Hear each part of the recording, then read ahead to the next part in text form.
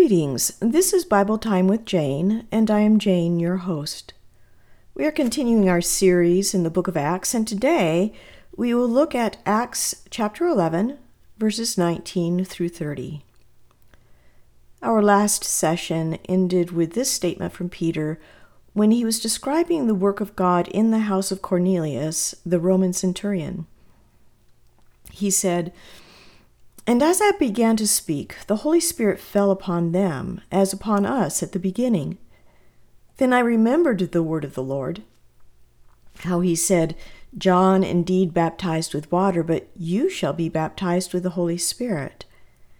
If therefore God gave them the same gift as he gave us when we believed on the Lord Jesus Christ, who was I that I could withstand God?" When they heard these things, they became silent, and they glorified God, saying, "Then God has also granted to the Gentiles repentance to life." Thus the spread of the gospel of Jesus Christ began in earnest. And we will now begin to look at some passages that will mark the transition from the ministry from the Jews to the Gentiles, and from the ministry of Peter to the ministry of Paul. In our passage today, we read about what had been taking place during the past 10 years since Philip had been martyred. You will remember that in Acts chapter 8, verse 1, the church had been scattered due to severe persecution. Let me read verses 1 and 4 from chapter 8. "Now Saul was consenting to his death," Stephen's death. "At that time a great persecution arose against the church which was at Jerusalem, and they were all scattered throughout the regions of Judea and Samaria, except the apostles. Therefore those who were scattered went everywhere, preaching the word." Well, let's turn now to Acts chapter 11, and let's read our passage before us today, beginning with verse 19. "Now those who were scattered after the persecution that arose over Stephen traveled as far as Phoenicia, Cyprus, and Antioch, preaching the word to no one but the Jews only. But some of them were men from Cyprus and Cyrene, who, when they had come to Antioch, spoke to the Hellenists, preaching the word and of the Lord Jesus Christ. And the hand of the Lord was upon them, and a great number believed and turned to the Lord. Then news of these things came to the ears of the church in Jerusalem, and they sent out Barnabas to go as far as Antioch. When he came and had seen the grace of God, he was glad, and encouraged them all that with purpose of heart they should continue with the Lord. For he was a good man, full of the Holy Spirit and of faith. And a great many people were added to the Lord.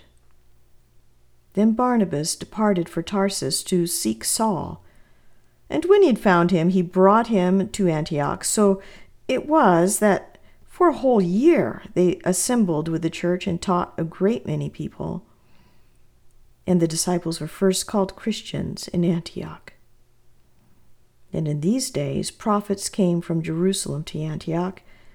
Then one of them, named Agabus, stood up and showed by the Spirit that there was going to be a great famine throughout all the world, which also happened in the days of Claudius Caesar. Then the disciples, each according to his ability, determined to send relief to the brethren dwelling in Judea. Thus they also did, and sent it to the elders by the hands of Barnabas and Saul." God had not remained silent during these years, but rather he was at work through his church, bringing a message to a people who had not yet heard about Jesus. Dr. John Stott helps us to understand. Luke now shows how the outward movement of the gospel expanded in two ways, geographical and cultural. Geographically, the mission spread north beyond Judea and Samaria as far as Phoenicia, corresponding to Lebanon today, the island of Cyprus, and the city of Syria, Antioch. Culturally, the mission spread beyond Jews to Gentiles. A key city for the spread of the gospel message was Antioch. This would soon become the home base for the church instead of Jerusalem. Dr. Warren Wiersbe provides us with an excellent description of this city. He writes, Antioch was the capital of Syria, 300 miles north of Jerusalem. With a population of 500,000, Antioch ranked as the third largest city in the Roman Empire following Rome and Alexandria. Its magnificent buildings helped give it the name Antioch the Golden, Queen of the East. The main street was more than 4 miles long, paved with marble, and lined on both sides by marble colonnades.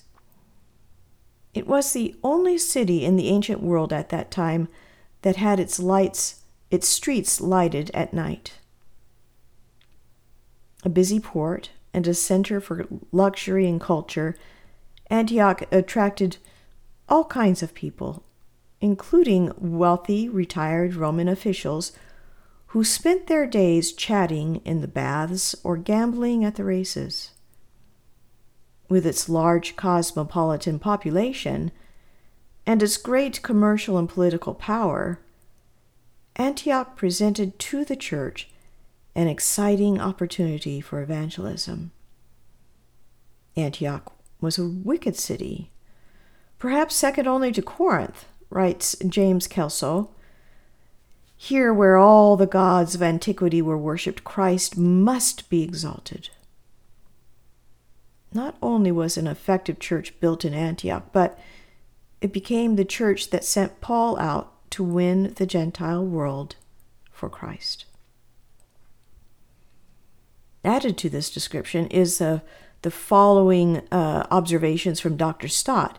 He writes, its population, estimated to at least 500,000, was extremely cosmopolitan.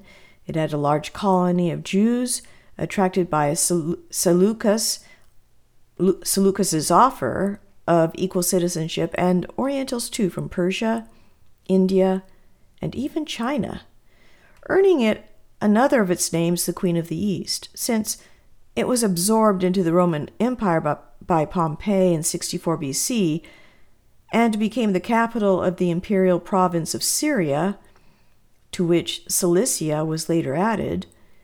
Its inhabitants included Latins as well. Thus, Greeks, Jews, Orientals, and Romans formed the mixed multitude of what Josephus called the third city of the empire, after Rome and Alexandria. The reason why I incorporated these quotes is because I want us to understand what the scattered believers encountered as they fled from Jerusalem. You will note that they did not go to a safe place, but rather into the very heart of paganism. And there they set down roots and began to tell and teach about Jesus. I'm reminded of something C.T. Studd once said when he considered the high calling of being a witness for Christ. He said, "Some like to dwell within the sound of church and chapel bell, but I want to run a rescue shop within a yard of hell." I find that statement very challenging and thought-provoking.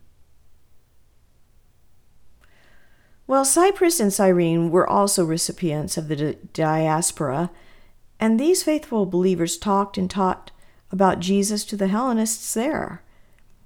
Their response to this ministry is recorded in verse 21, which says, "And the hand of the Lord was with them, and a great number believed and turned to the Lord." Well, word got back to the apostles in Jerusalem about what was happening among the Hellenists and Gentile communities, and the apostles and elders wanted to confirm the accuracy of these reports. So they sent Barnabas, a man who we met earlier in chapter 4. If you remember, the church had nicknamed him Barnabas, which means son of encouragement, because that is exactly who he was and what he did. He was a generous and righteous man, full of the Holy Spirit and full of faith. He was willing to stick his neck out when Saul showed up, even though everyone else feared him, and he encouraged the believers in the Spirit and in the Word of God. The Greek term for encouraging is parakalei, and can carry the idea of encouragement, comfort, help, or even strong urging and counsel. This is exactly who Barnabas was and how he ministered to the church. Well, verses 23 and 24 of our passage share a deeper insight into his ministry when he arrived in Antioch. It says, "When he came and had seen the grace of God, he was glad and encouraged them all that with purpose of heart they should continue with the Lord. For he was a good man, full of the Holy Spirit and of faith, and a great many people were added to the Lord." How the people responded to the testimony of Jesus. I find it so exciting to read of the powerful ways the Holy Spirit was working in the world during this time of world history. The church was so young and not that far removed from the crucifixion and resurrection of Jesus. The New Testament scriptures had not yet been written, and so the outward verbal ministry of those who were scattered was vitally important. They had to teach a Gentile audience about the Old Testament scriptures as well as about Jesus. They had to encourage one another and support one another, for the entire world was hostile to the God of Israel, and Israel was hostile to the message of the gospel of Jesus Christ. Perhaps you feel a little bit alone in your ministry of being a witness, whether it be in the workplace, in a school, among your unbelieving friends, or even in your own family. But let me encourage you. You are not alone. God has given to you His Holy Spirit. He has given you the testimony of His Word. And He has given to you members of His church, His body. And although we may not know one another personally, we are united through Jesus Christ. We are family. And you are not alone. There's a song that I'm reminded of. It is entitled "Little is Much When God is in It," and was written by Kitty Suffield in the early part of the 1900s. Listen to the words, for I think that there is a message of encouragement for you in them. The words are this: "In the harvest field now ripened, there's a work for all to do. Hark! The Master's voice is calling to the harvest, calling you. Does the place you're called to labor, and does the place you're called seem so small and little known? It is great if God is in it, for He'll not forsake His own. Little is much when God is in it. Labor not for wealth or fame. There's a crown, and you can win it if you go in Jesus' name. And when the conflict has ended and our race on earth is run, He will say, if you've been faithful, welcome home, my child. Well done. For little is much when God is in it. Labor not for wealth or fame. There's a crown, and you can win it if you go in Jesus' name. Well, let's continue with our passage in Acts. And we read that Barnabas realized that the work in Antioch was growing and flourishing, and he knew that he needed help. So he traveled to Tarsus in order to enlist Saul's help in this ministry. Paul had been in Tarsus for about 10 years now.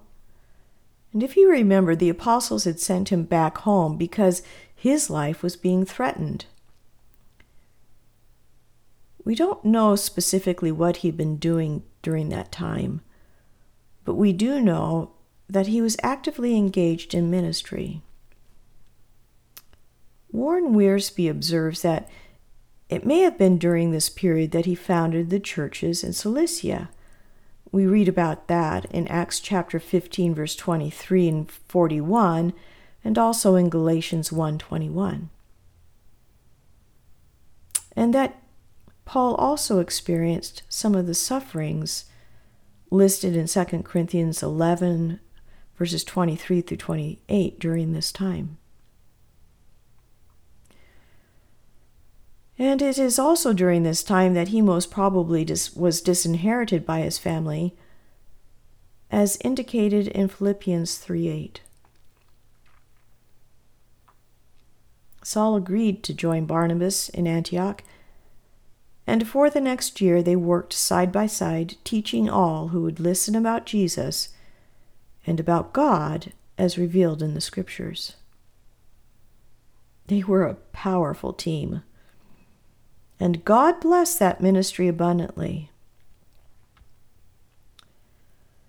Verse 26 tells us that it was during this time, while they were in Antioch, that the believers in Jesus Christ were first called Christians. Now, the name Christian actually means Christ's ones. The IAN at the end of the word means belonging to the party of. In other words, belonging to Christ. I like that. One commentator adds this: the term Christian was invented by the non-Christian culture of Antioch. One of the earliest extra-biblical occurrences of the term comes from a remark made by the Emperor Nero. Whatever the case, the believers in Christ were becoming an identifiable group, distinct from Judaism, and, at least in Antioch, primarily Gentile in composition. And although it was meant to be derogatory, it has become a title by which a believer identifies himself or herself. For those who love Jesus, we carry the name with pride, because we carry the name of Jesus with us. But sadly, for many it has simply become a name that identifies one as someone who is not a pagan. One pastor has chosen to separate himself from that latter group, and he describes himself as a Christ follower whenever he is asked. And I like that. It makes sense to me. And it once again sets us apart from all others who would use religion and even Christianity as an easy ticket into heaven. And they don't stop to realize that there's only one way to heaven. And that is through Jesus Christ and his shed blood on the cross. Jesus himself declared this to be so. He said, "I am the way, the truth, and the life. No one comes to the Father except through me." And that verse is found in John 14:6. Well, our passage today ends with a report from a prophet, Agabus by name, who came from Jerusalem to Antioch with a message from God. He said that there would soon be a great famine throughout the known world. In response to this message, the disciples in Antioch pledged to send relief to the church in Judea. And this relief, money and goods, were entrusted to Barnabas and Saul who traveled back to Jerusalem with their gifts and offerings. Once again, we turn to our commentary to discover more about this prophecy and the key role the believers in Antioch played in response to it. Warren Wiersbe writes, "The Spirit told Agabus that a great famine was soon to come, and it did come during the reign of Claudius Caesar, who reigned between the years 41 and 54 AD. The crops were poor for many years. Ancient writers mention at least 4 famines, 2 in Rome, 1 in Greece, and 1 in Judea. The famine in Judea was especially severe, and the Jewish historian Josephus records that many people died for lack of money to buy what little food was available. The believers could not stop the famine from coming, but they could send relief to those in need. I think that this is an important lesson for us. If God has blessed you and me, it is so that we can bless others. The Apostle Paul would later write the following instruction in 2 Corinthians chapter 9, verses 6 through 11, and it reads this way: